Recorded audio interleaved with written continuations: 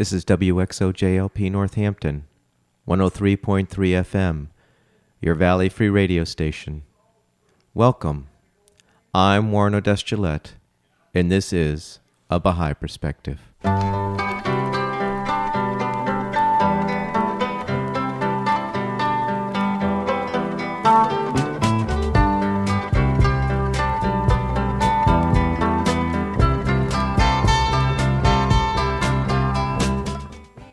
A Baha'i Perspective is a radio program that presents a Baha'i perspective on life through interviews. If you want information specifically on the Baha'i faith, you're welcome to visit the website www.baha'i.org. That's BAHAI.org. Or you can call the toll-free number 1-800-22-UNITE. Today I'm playing an interview with Debbie Hampton, a Baha'i from Chattanooga, Tennessee, who found out she had cancer in 1994 and has written a book, Slapped Awake, Living with Breast Cancer, A Journey in Poetry and Prose. I started the interview by asking Debbie where she grew up and what was it like growing up there. I grew up in Washington, D.C., in the Northern Virginia area initially. It was a great place to grow up. There was a lot of diversity. This was the 50s, so there was a fair amount of prosperity. Neighborhoods were very united. Everyone was in and out of each other's houses. The parents felt a collective sense of responsibility for the kids, and you knew if you did something bad at Mrs. Jones's house, your mom was going to know about it before you got up the hill. So there was a real sense of solidarity. We had a lot of diversity in our neighborhood, international diversity, not so much racial diversity. This was the 50s after all. But because of people who'd been in the military and had been stationed in other places and married people from those places. Some religious diversity also. I had Jewish friends and Hindu friends when I was a child and all the varieties of Christianity. It was great. You know, it was a time when the world was pretty safe. It was still fairly innocent, I think, at least on the surface. And I went back a few years ago and drove around my old neighborhood, which of course seemed much smaller, but I looked at the odometer and I saw how far I was allowed to range when I was 6 and 7 years old on my bicycle. How far was that? About 4 miles. Really? About a 4-mile radius. Yeah. Really, basically, it was, you know, as far as you can ride and not have to call Mom to come get you. Yeah. And what age are we talking about? 6, 7, 8. Yeah, as soon as I could ride my bike. Yeah. Yeah. Not so much like that anymore. And then we moved to Maryland when I was 11, and that was where I finished high school. And what was the reason that you moved to Maryland? From the Washington area, DC, yeah, Annandale, Falls Church area. Yeah. My dad was a pharmaceutical salesman with Park Davis and Company, and he had been in the clinical investigation division in the 40s and 50s, which was his favorite time of work, really helping out with clinical trials, and particularly with the advent of antibiotics in those days. And then he had an opportunity to do a more sales-oriented job, and that moved us to Baltimore. I see. And it was in Baltimore that you ran into the Baha'i faith? Uh-huh. Can you tell me about that? Well, actually, I really wonder if you always wonder how your heart's been prepared for things like this. And even as a little child, I had a lot of questions. I always wondered, well, you know, what about the people who lived before Jesus? God loves them too. Or what about the American Indians who couldn't possibly have heard about Jesus because there weren't airplanes and ships and things that would carry you and carry the word of that? And I remember that my dad read me Life of Christ for the Young that had been his. It was a 4-volume set when I was 6 or 7, and I remember being so touched by the suffering of Christ. I remember crawling behind the big pink chair in the living room and crying, thinking about Jesus, but also imagining what it must have been like to live in the early days of the church. So that had always been a kind of longing of mine. And we had, in my dad's capacity as a pharmaceutical salesman, we met a number of people who had come to the Washington, D.C. area for their residencies, and one of them was a family named Kagani. Okay. I've never met any Baha'is who knew Kaganis, but I have had someone say to me, that's not a typical Muslim name. But we became friends with this young Iranian family. The father had come to do his residency at one of the hospitals in Washington, and they invited us to their home when I was 10. And I had the whole Persian traditional dinner the first time I'd had all that wonderful food and experienced the kind of unique and warm hospitality that Iranians are known for. And I try not to reconstruct that memory to my wishes of there being anything obviously that pointed to the faith. And I remember the little inlaid beautiful frames of their pictures and things that you find in typical Persian homes. But we became good friends with them, and they gave me a tablecloth, a block-printed tablecloth with the bridge at Esfahan, and then my dad had them out to our house for a typical American barbecue, and I remember I had Dr. Kagani write the Iranian alphabet out for me. I was always interested in language and alphabets. And I never knew what I did with it until I started investigating the Baha'i Faith years later, and I found that alphabet tucked in my Bible. Oh, really? So I just, again, you wonder in what ways your heart is prepared, or that your soul is longing towards something even when you don't know it. So I first heard the word Baha'i when I was in high school. And there were a number of young people in my school who became Baha'is or were interested in the Baha'i Faith. And that was my first exposure. And then I went on to nursing school, and my roommate in nursing school began investigating the Baha'i Faith actively, and she became a Baha'i. And because I loved her, I was curious, although I was hanging on to my Christianity kind of by my fingernails at that point, very dogmatically. And I think what impressed me was that she never pushed. I watched how she changed. I watched her joyfulness. I watched her sense of groundedness in this new faith.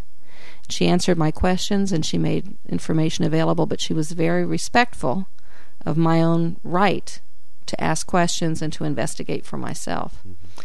And then I went to a Baha'i New Year's party, and that was really the turning point. Two things happened in 1972 that were the turning point for me. One was the Baha'i New Year's party, which was at a coffee house in Timonium, Maryland, called Patches 15 Below. And I went into that place to play the piano for my friends that were going to do some music that night. And I was just so struck by the diversity of the people. There were people of every color, every nationality, from hippies with beards halfway down their chests to insurance men in three-piece suits, but such genuine love between all the people there that it was just intoxicating. And then later that evening, I had my old question answered about what about the people who didn't know about Jesus? How does that all fit together? What about the Buddhists and the Jews that I know who live prayerful lives? The youth had prepared a little slideshow that demonstrated the Baha'i principle of progressive revelation, how all of God's teachers are the same. The same Holy Spirit is present in each, and it's just that they are manifest at different times in history to bring a different set of social teachings, but to renew the same spiritual truths. And I said, that's it. That's exactly what I believed. I just didn't know the words for it. That's exactly what I've always felt. So then I really began earnestly investigating the faith. And then later that spring, Dr. Peter Kahn, who is a member of our Universal House of Justice, our international governing body, had come to speak at Goucher College, which is at that time was a private girls' college in Baltimore that was affiliated with Hopkins. And I remember that it was a big deal. The Baha'is were all excited about it. And he's a brilliant mind, absolutely brilliant. I do not remember one thing that Peter Kahn said. But what I do remember is something that happened later in that program, that evidently the Baha'is were a little uneasy about how it would be perceived by people who weren't familiar with the faith, but it was exactly what turned the corner completely for me. And that was that Dr. Khan's father got up and read from the Quran and read prophecies in the Quran that referred to the coming of Baha'u'llah, the founder of the Baha'i faith. And I just remember when I'd never heard words of the Quran before, and I thought, this is God's voice. I recognize this. It sounds just like in the Bible. It sounds just like in the Old Testament. It sounds just like in the other things that I've read from other faiths. This is God's voice. It does fit together. And 3 weeks later, I was a Baha'i. Wow. And do you know how it might have changed the direction you were going in, or how your outlook? I was looking at Mormonism before I became a Baha'i. I was attracted to the fact that the Mormons seemed to live their faith every day. I was attracted to the emphasis on family, the emphasis on really taking care of one another, the emphasis on service, the time that the Mormon youth spent doing mission work. I was struggling some with the theology, but I was very attracted to the way of life and the sincerity and the devotion that they showed in their belief.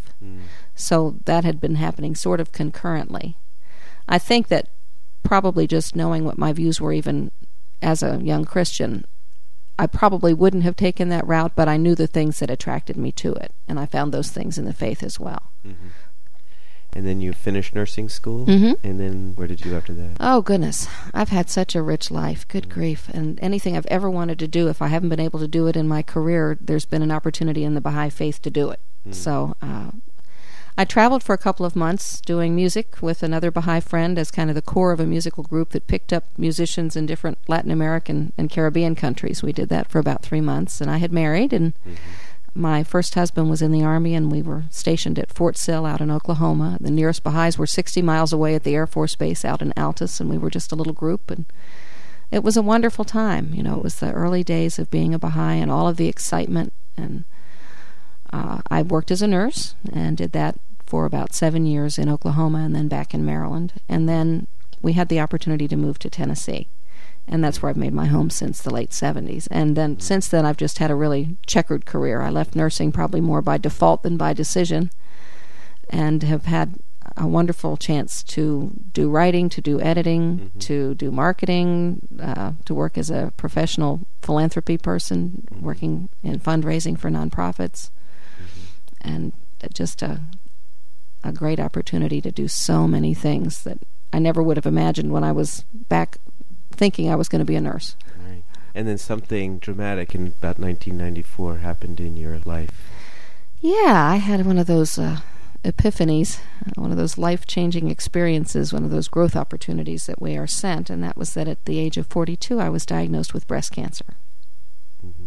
And at some point you developed a manuscript that you're trying to publish called Slapped Awake, Living with Breast Cancer, Journey in Poetry and Prose. Uh-huh. And when did you write that? Actually, I wrote that after I had to go on disability. I was diagnosed with breast cancer in 1994 and then had a recurrence, or a series of recurrences really, since the year 2000. And I worked until 2004. And then the demands of treatment and the toll that it had taken really forced me to realize that I just simply could not maintain working any longer. Mm-hmm. And so in the days that I was adjusting to that slowly, I thought, well, I'd received a lot of encouragement to do something with the poetry I'd written throughout the time that I'd been experiencing breast cancer, which has always been a way of me processing what's going on internally. Mm-hmm. And as I started to look at the poetry, I thought, well, 25 poems doesn't really make a book. And there's a story that goes with it that would explain some of this. So I just slowly began writing about what had happened. Mm.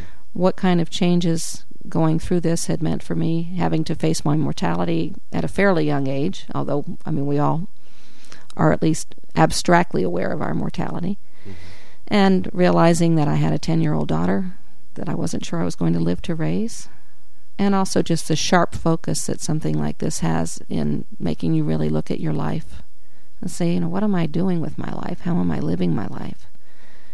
What do I know now that I have to look at this in such a more urgent manner than I'd anticipated? Mm-hmm. What do I want to do? Right.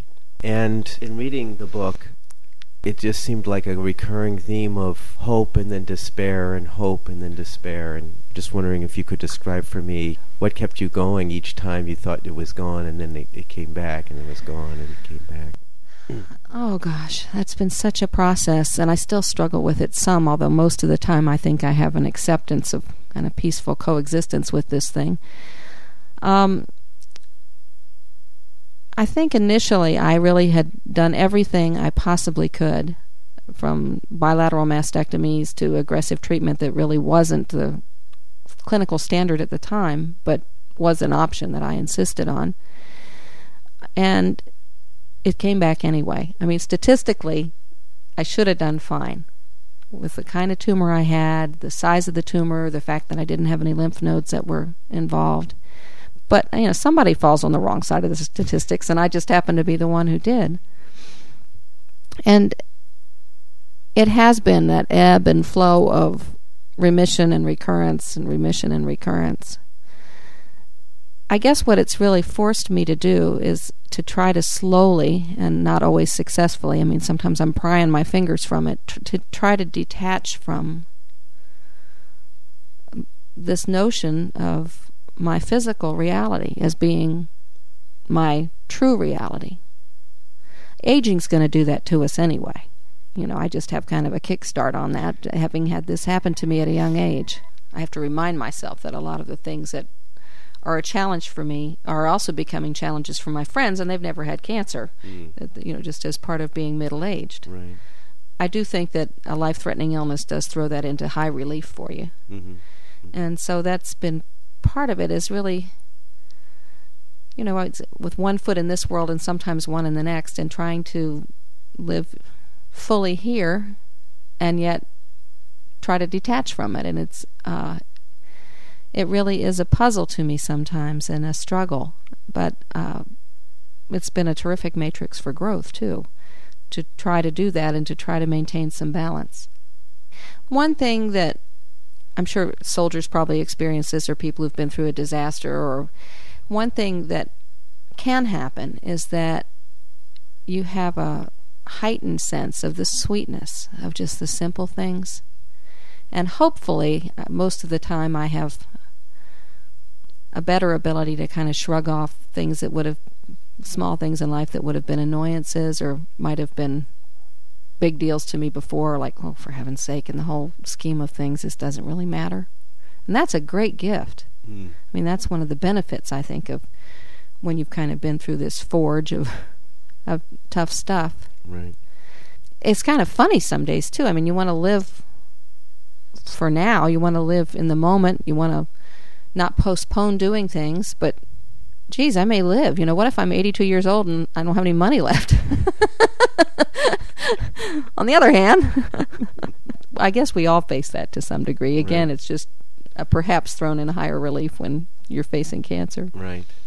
The other thing that struck me in the book was that I think anybody else who would go through so much pain and suffering and disappointment and more pain and suffering, and even the cure creates more pain and suffering than the disease itself. Not everybody could keep going. I can see people committing suicide because they can't go another day with the pain and suffering. You'd be surprised at how strong the will to live is. I guess there are some people that give in to despair or feel so helpless and hopeless in the face of this that they take that route. But I tell you, every day, because I'm in treatment a good part of my life now, I'm in and out of the doctor's office and meet other people who are going through this with whatever kind of cancer they have. And every day I am so touched by the persistence of life and people's strong will to live. And also the ways in which the disease does change them. And certainly not always for the better. I think sometimes when we go through tests, and this was true for me too, sometimes it brings out stuff you might not want to look at, or stuff that was latent and you go, geez, look where that led me for a while. But I don't know. I think we're hardwired for connection. I really do. I think that's part of what God's placed in us, and that's part of our longing to get back to Him too. And when something like this happens, relationships are so much more important. Being able to receive, I think, is a lesson that many of us find difficult when you are rendered helpless by illness or unable to do the things that you used to, or even to define yourself by what you do, which I think we particularly as Americans tend to do. You have to call on some other part of yourself. And you do have a choice, I guess, about whether to give in to despair or whether to come to the realization that was helpful to me, and perhaps this isn't a universal realization for everyone that and how they deal with their disease, but what I came to after anger and frustration and sadness and depression was just that I don't have control over anything, and I never did, except how I respond to what happens to me. So what is, and what's going to be is going to be, and I need a good attitude. I need to take care of myself. I need to think good thoughts because, Baha'u'llah tells us that the reality of man is his thought, and that influences our souls. It influences how we respond to life. But so much of it is completely and totally out of my physical control. And until I could make some peace with that, I was really miserable. and upset and angry and trying to shape it and trying to force it in a particular direction. I guess you're trying to publish the manuscript. Yeah, I'm going to go on with a publish-on-demand route on the internet. I've tried to get a literary agent, and it's difficult at best. This is my first long work. I've worked in writing and editing for a long time over the last 20 years, but I don't have well-known journalistic credentials or anything like that, so it's been difficult to attract an agent, although I've received lots of encouragement and good reviews from readers and local readers and people that I really respect. So it's time for me just to turn loose of it. I had a portion of it excerpted as an essay in a cancer magazine in the summer, and I just got such a warm response. And one woman, bless her heart, even had said that someone wrote me and said that her daughter had shared the essay that had appeared in the magazine, which is an extract of the last chapter of the book, with the family to talk about how this really resonated with her experience of having metastatic cancer, and that the daughter had died a week or two before she wrote to me. She was 42 and left a 4-year-old and a husband, and the family was, dealing with this loss, but she said that the father of the girl who had died had read the essay at the memorial service. And I thought, if my writing about this subject doesn't do anything else, maybe it's done that much at least. And it enabled me to kind of turn loose of all these notions of waiting it out for a big publisher, and I just think it needs to get out in the world and do what it's going to do, and I need to move on to other projects. I've got other stuff I want to write. What issue of what magazine would they be, and what was the title of the essay? The magazine is called Cure Magazine. It is a magazine that has about 500,000 circulation, and it's read predominantly by professionals and clinicians and patients with cancer and their caregivers. It's a wonderful, wonderful resource, and it's free. The subscription is free. You can check with your doctor's office or go to Cure, I think it's cure.com, but look for Cure Magazine. You can Google Cure Magazine and look for it. The essay appeared in the summer issue of Cure this past summer, and it was called A Life Well Lived. But if anyone is interested in the book, which I hope will be available through Westview Publishing, which is a publish-on-demand publishing house based in Nashville, you can email me, and I'll be glad to keep your name and let you know when the book is out, which, as I say, I hope will be toward the end of January or early February of 2007.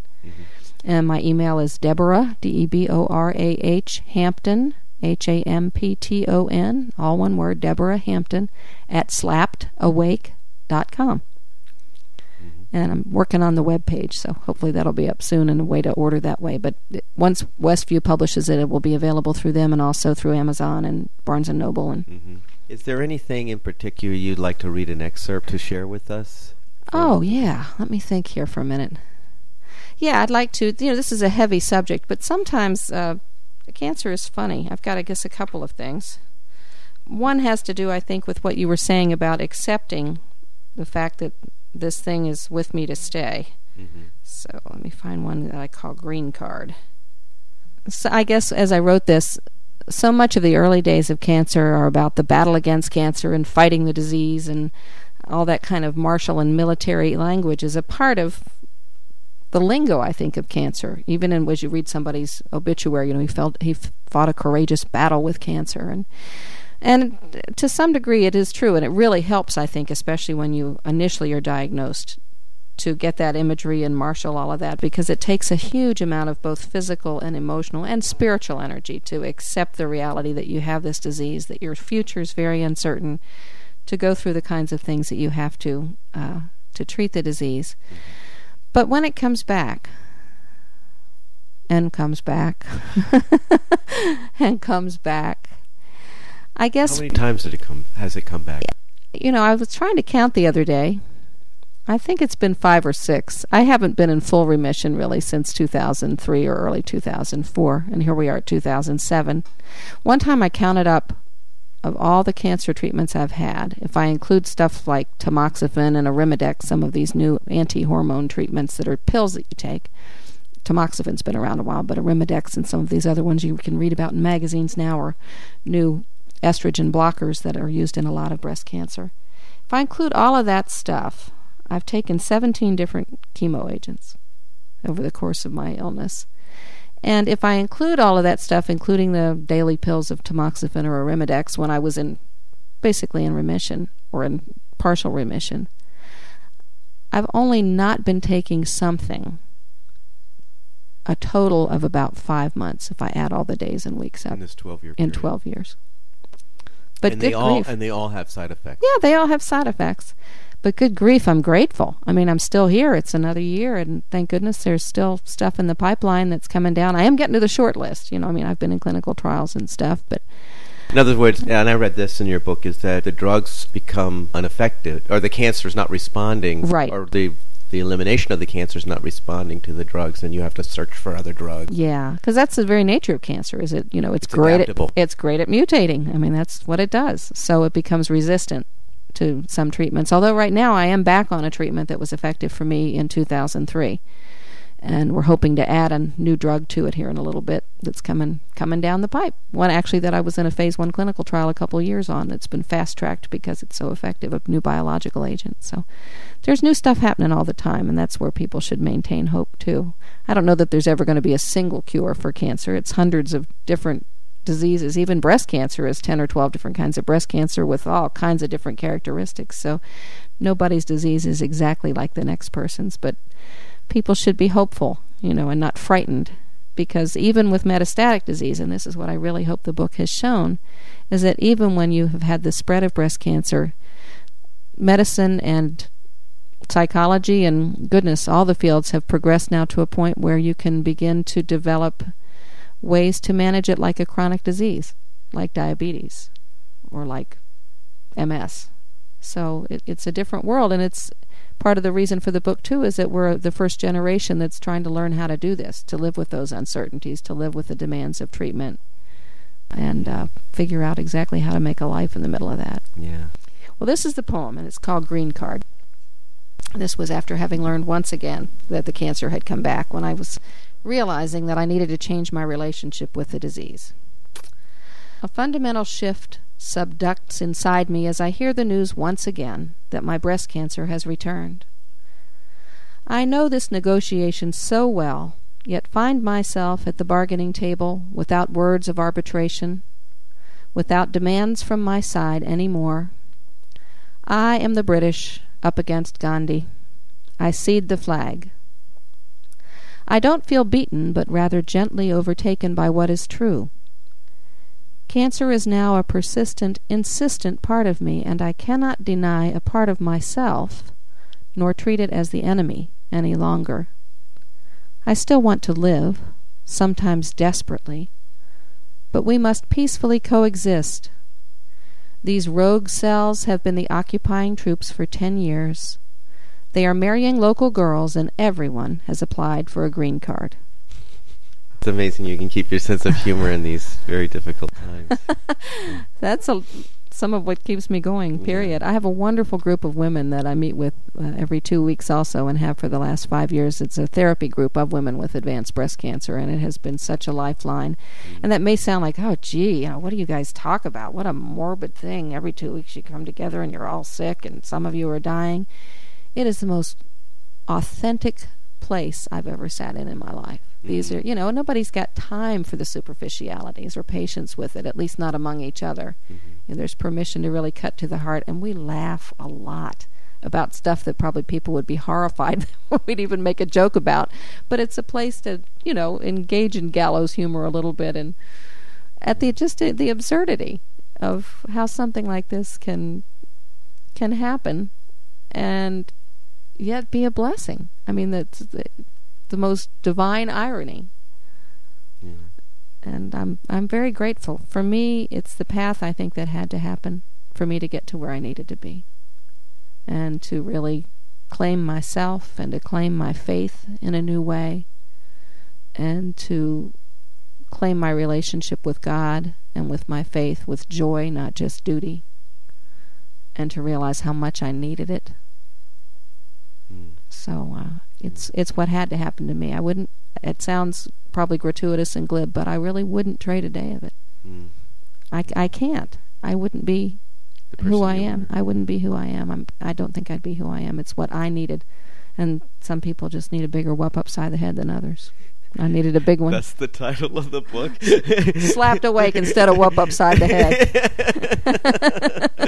No, what is the significance of slapped awake? I think in the early days of my cancer particularly, I've never been so terrified. And for anybody that receives a cancer diagnosis, I've talked to so many people, hundreds of people over the year, breast cancer patients, but also other people who, there's just this incredulousness that this could possibly be happening. How could I be receiving this news, first of all? Cancer, the word cancer is so freighted with, so laden with doom and fear and horror.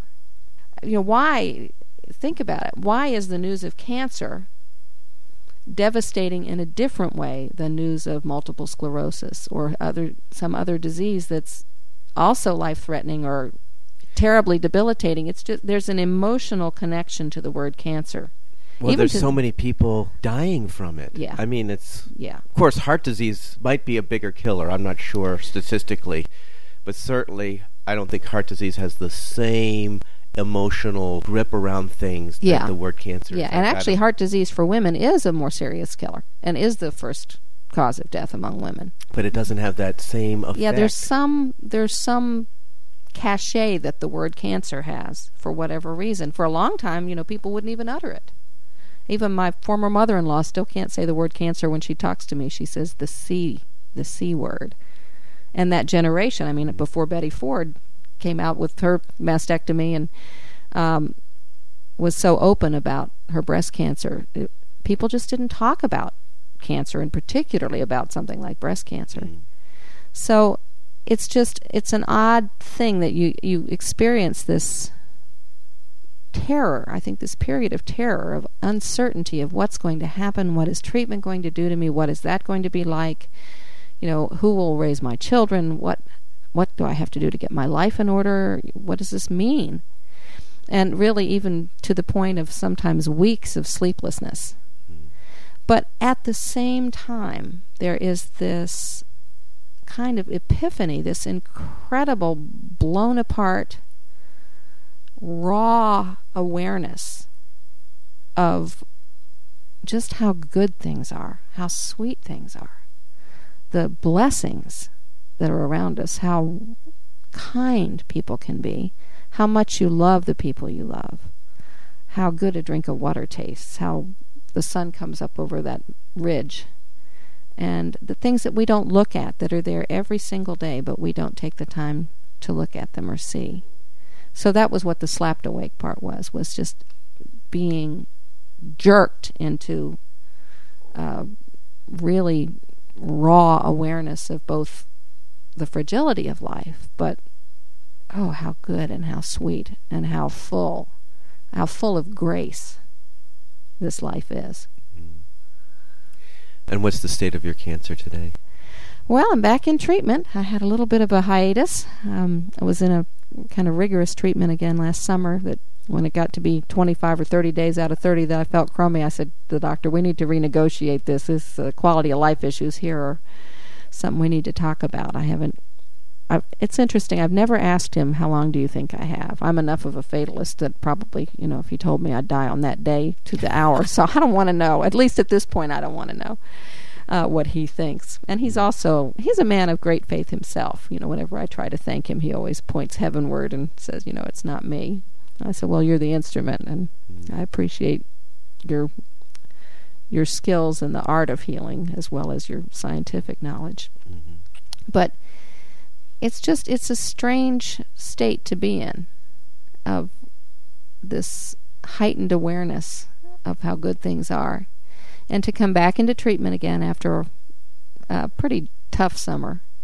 A little bit of a break, which was very welcome, and then back on treatment that before was pretty unpleasant for me, but effective. So the doctor has started me at half the dose that I took before, and I entered it with a lot of trepidation. And at first I even thought that the pharmacy had filled my prescription wrong, and I realized how reactive I was even to the notion of taking this stuff again. But I've done okay. I had some of the side effects, but I'm feeling pretty good, and just I'll deal with the side effects as they come along. And as long as I'm feeling better more time than I'm not, I have every reason to still want to continue with this. Right. I'm not ready to check out yet. My soul's too puny. I'd be all hairless and blind in the next world. I'm not ready yet. I'm too much of a baby soul yet. So I know God has his time, but I sure don't think I'm ready. I got too many things to live for here and too much work to do, and just a lot of things to still enjoy and to try to accomplish. Yeah. You do look good. Thank you. Yeah, I got my hair. Last time you saw me, I didn't have too much hair. Yeah, you had a little fuzz on your head. And I feel pretty good, all things considered. I really do. And one thing that really struck me was your continuing to work through all of that suffering. I read a part where you said, I was driving in the driveway, ready to rip off my clothes and lie in bed and just go to sleep, but sleep wouldn't do it. Sleep won't give me the rest I need, but that's the only thing I could do. Yeah. And yet you kept working, and it just really was amazing. Well, that was partly selfish, really. Psychologically, I just had to. That was part of my fierce desperation to normalize things as much as possible. I mean, some of it was economic necessity too, but it was, as much as anything, it was psychologically what I needed to do to try to extrude life through some kind of filter that would make it as normal as possible. And that was why also, when it came time that I really felt I needed to stop working, that was crystal clear to me. And it was just a matter of figuring out how. And it's been the right decision all the way around. I mean, as sick as I have been a good deal of the time the last couple of years, there's just no way. I just don't have the stamina for it anymore. And that's a challenge too, of, okay, now that I'm not the director of development, or I'm not the this or the that or the other, who am I? What's my worth? And I was, looking at the dust bunnies and the way that my house isn't kept anymore because I simply can't do it. There are times I have a meltdown about it, and think, I just can't do this anymore, and I hate it, and I can't do it. And I just have to say, well, what are you going to be remembered for? Are people likely to remember you for the fact that you didn't wipe the dog food up completely in the kitchen? Or hopefully they would remember that I made an effort to teach children's classes, or made an effort to help somebody, or just at least tried to get out of the bed. So, and that's not easy. As I say, we do tend to define ourselves by these other outward things. Right. You mentioned other projects that you are looking forward to. Yeah. Tell me about them. Well, I think I want to do a book of essays. I've even got a working title for it, which is a little interesting. I think it's from a Sartre quotation. I need to find the source, but I heard someone quote it one time on a radio show, and it was, "With death on my shoulder." Because it is really kind of how I live, with this awareness. And so I would like to write a bunch of essays on a whole series of different things, not necessarily all about being sick or facing suffering or anything like that, but just observations about people and how people face adversity, things that I remember, things that really have shaped who I am. Mm-hmm. Would you like to read another excerpt from? Sure. Okay. Sure. I find myself mostly reading poetry just because, of course, in the chapters it would be hard to start in the middle, but the book is largely narrative with poetry interspersed, kind of like Reynolds Price, A Whole New Life. I'm not comparing myself to Reynolds Price by any means. He's fantastic, but I do think it's nice that he includes his poetry as part of a way to convey the emotional truth of what he's writing too. Mm-hmm. I'll write about the first day of chemotherapy.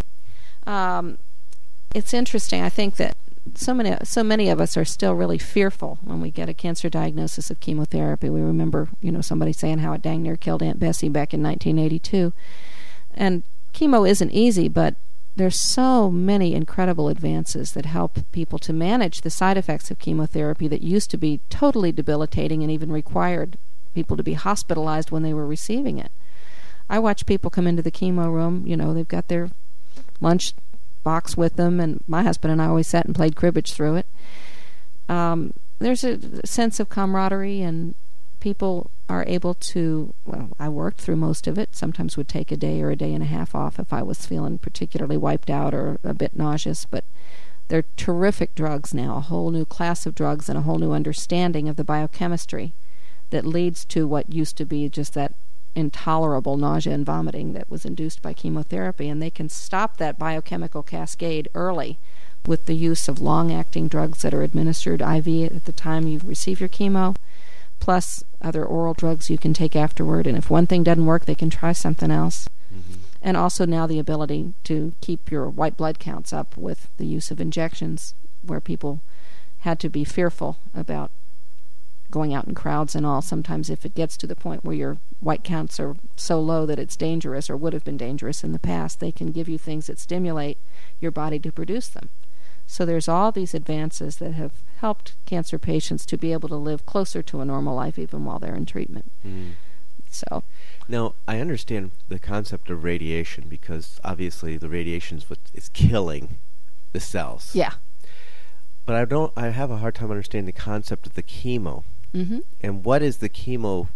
Is it, I mean, radiation is something you're basically attacking your body with something that could kill you. Uh-huh. But it's doing it and as I read in your book, they do it in a very fine location, mm-hmm. so that they basically are attacking a very small area of the body, so that, because they know wherever it gets hit, that's dead. Yeah. Is chemo other poisons that are going into the body that are like going after those cancers to poison them? So basically you're taking in poison. Essentially. Yeah, with traditional chemotherapies, what you're taking is you're taking medications that go through your whole system. So in that sense, they're kind of also able to hit cancer cells that may be hiding places or on their way somewhere else. My husband always says he sees chemo like pruning a rose bush with a shotgun. You know, you're gonna get some of the bad places, but you're also gonna blow the petals off and everything else too. And it's becoming more refined, but it's still a pretty crude way to do it. With the new biological agents like Herceptin and some of these other targeted genetic therapies, it's much, much more focused, and this really is the direction that a good deal of research and development is going now with these biological agents. But good old-fashioned chemo that attacks the cell at a particular stage of its division or cell growth. It goes after fast-growing cells, so it hits cancer cells, but that also means it hits things like your stomach lining, your hair. These are other places that are affected, so the traditional side effects we think about of losing your hair or losing your eyebrows or being sick to the stomach, it's because the medicine affects fast-growing cells, and those are two areas where you have fast-growing cells. Mm-hmm. So it is, a system-wide assault through chemotherapy. Mm. And it just makes me marvel at the resilience of the human body. Yeah, it's amazing, isn't it? I mean, it's the body has a terrific ability to recover. And that says a lot for how efficient, I think, that our bodies are in spite of disease. Mm. Well, let me read to you about the first day of chemotherapy. Please. I had pictured, a little solitary room and me on a treatment table by myself, and that has never been my experience now, having had chemotherapy in 3 different offices, but this was the first day. In white wicker chairs with flowered cushions, we sit side by side, as though on a cruise or at a garden party. Ivies hang above us and hold us tethered in plastic embrace. I am a new inductee in this fraternity, my first day of chemotherapy a rite of passage. I watch the Cytoxin drip into the IV chamber and see the methotrexate tint the tubing yellow before it disappears into me. I call up images of scouring my interior landscape for any fugitive cells that might be hoboing their way to a new home in my liver or my bones. I glance furtively at those next to me. How is his color? How much hair has she lost? I am met by open smiles. We bare our souls to one another before we even exchange names. What kind of cancer do you have? We do not shy away from the word that once struck horror in our hearts, but take grim comfort in naming it aloud. Our common companion. In this room, there is no need for disguise or artifice. Midnight has long since struck. and we are unmasked. Debbie, thank you very much. Well, thank you, Warren. I really appreciate the chance to do this, and I hope it starts a conversation in families and among other cancer patients about just how we deal with the tough stuff in life. Not just cancer. I mean, you can't throw everything through the cancer scale of catastrophe or anything, but it's one of the things that happens. It's just something that happens in life, and you have the opportunity to rally family and friends around and to make it a shining moment, not just a moment of despair. I hope you enjoyed that interview with Debbie Hampton, a Baha'i from Chattanooga, Tennessee, and author of the book Slapped Awake, Living with Breast Cancer, A Journey in Poetry and Prose. For a copy of this and other interviews, you can go to the website www.abahaiperspective.com. For information specifically on the Baha'i Faith, you can go to the website www.baha'i.org, or you can call the toll-free number 1-800-22-UNITE. I hope you'll join me next time on A Baha'i Perspective.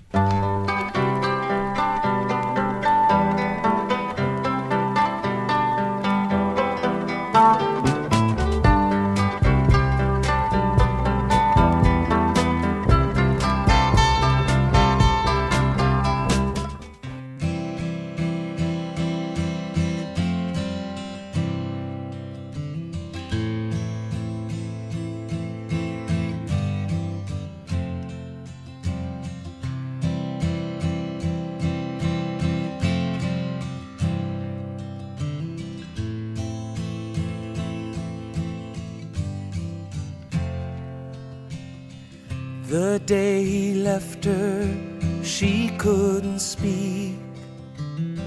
Stared out the window the better part of a week.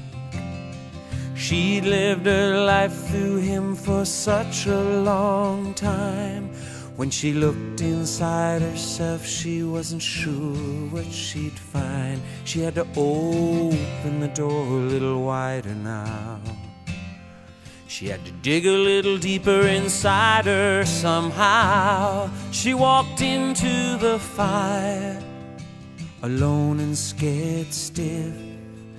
Now she says his leaving was a strangely wrapped gift. Little Jamie's body has never worked right. He's never had the peace of sleeping straight through the night.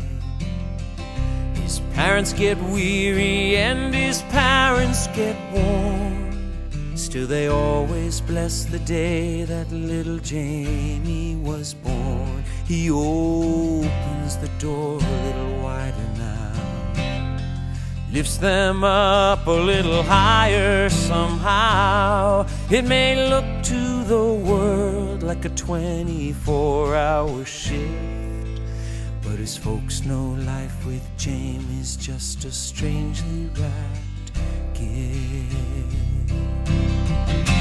What is it that we're really made of? How else will we ever know? Till the hand puts us in the fire, do we burn or do we glow?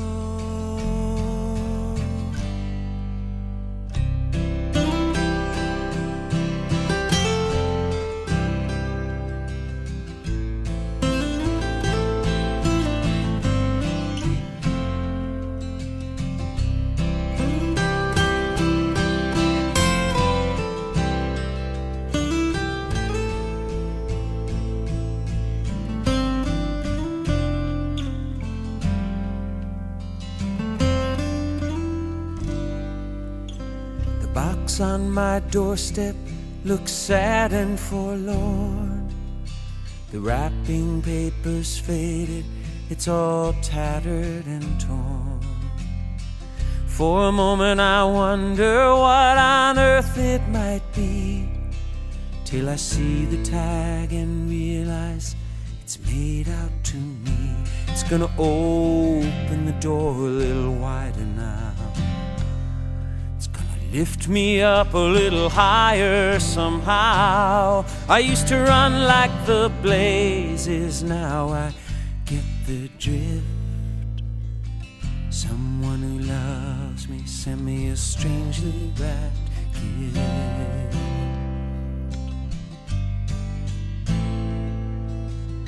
Someone who loves me, someone who really, really loves me, someone who loves me sent me a strangely wrapped gift.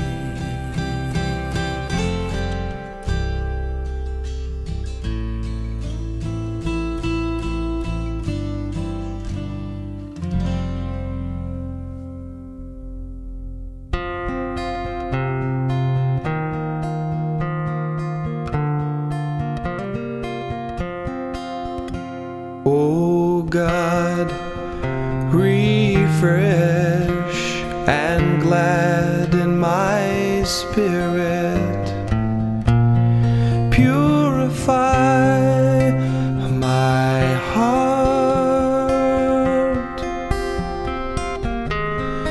illumine my powers.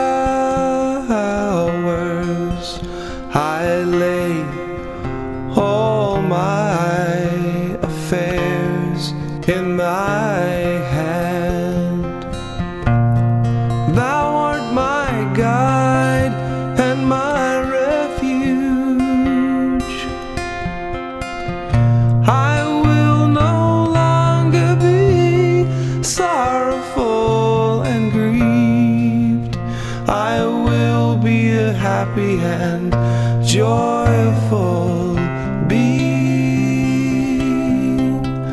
Oh God, I will no longer be full of anxiety, nor will I let trouble harass me. I will not dwell on the unpleasant things of life. Oh God, thou art more friend to me than I am to myself. I dedicate myself to thee, oh Lord.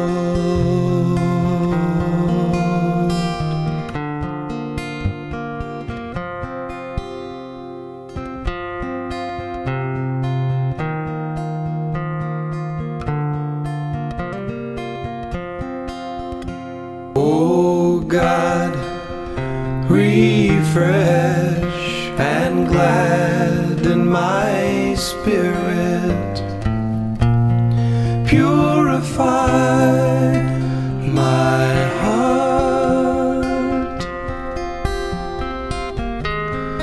illumine my powers.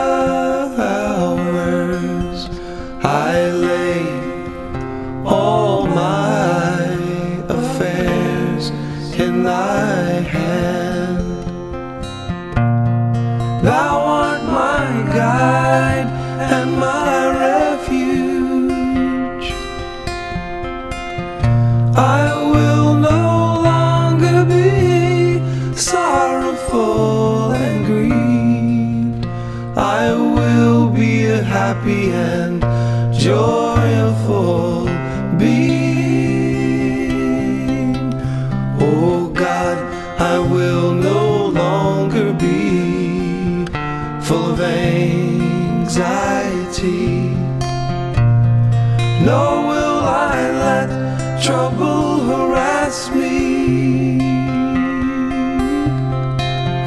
I will not dwell on the unpleasant things of life. Oh God, thou art more friend to me than I am to myself. I dedicate myself to thee.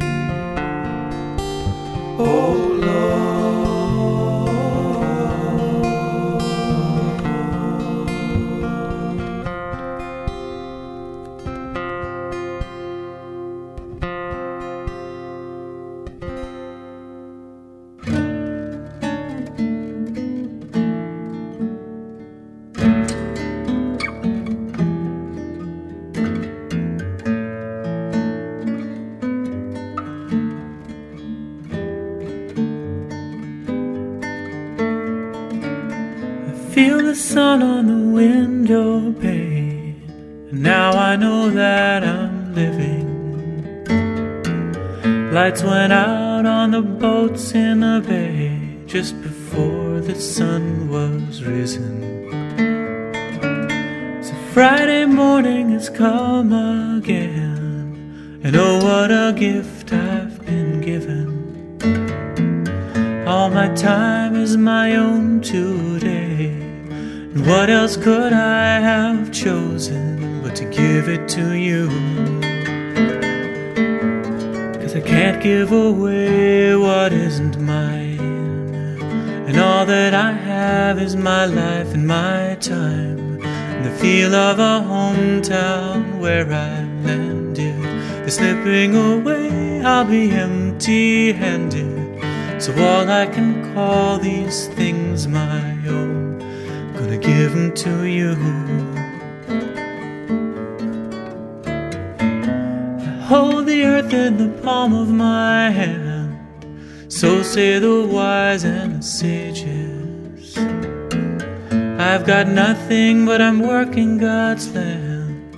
I've got the wealth of the ages. Wear the clothing of the common man, doing the work of the angels. Time flies like fine grains of sand. My life is a turn of the pages, and I'll give it to you. 'Cause I can't give away what isn't mine, and all that I have is my life and my time, the feel of a hometown where I landed. The slipping away, I'll be empty-handed. So all I can call these things my own, gonna give them to you.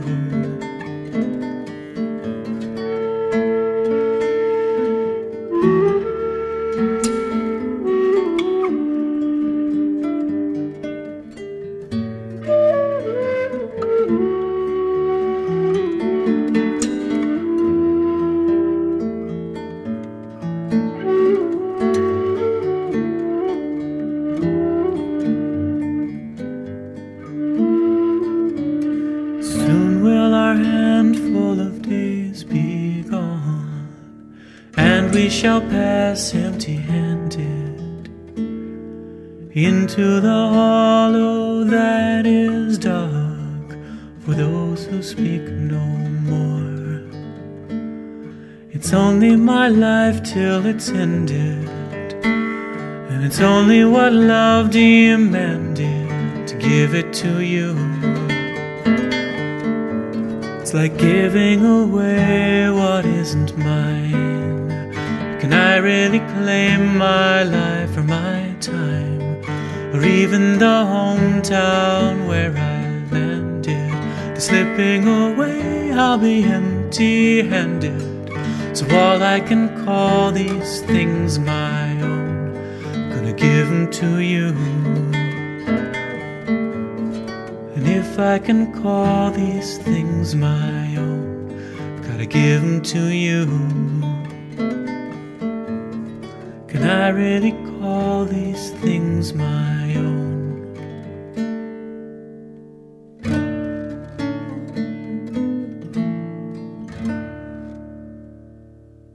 This is WXOJLP Northampton, 103.3 FM, your Valley Free Radio station.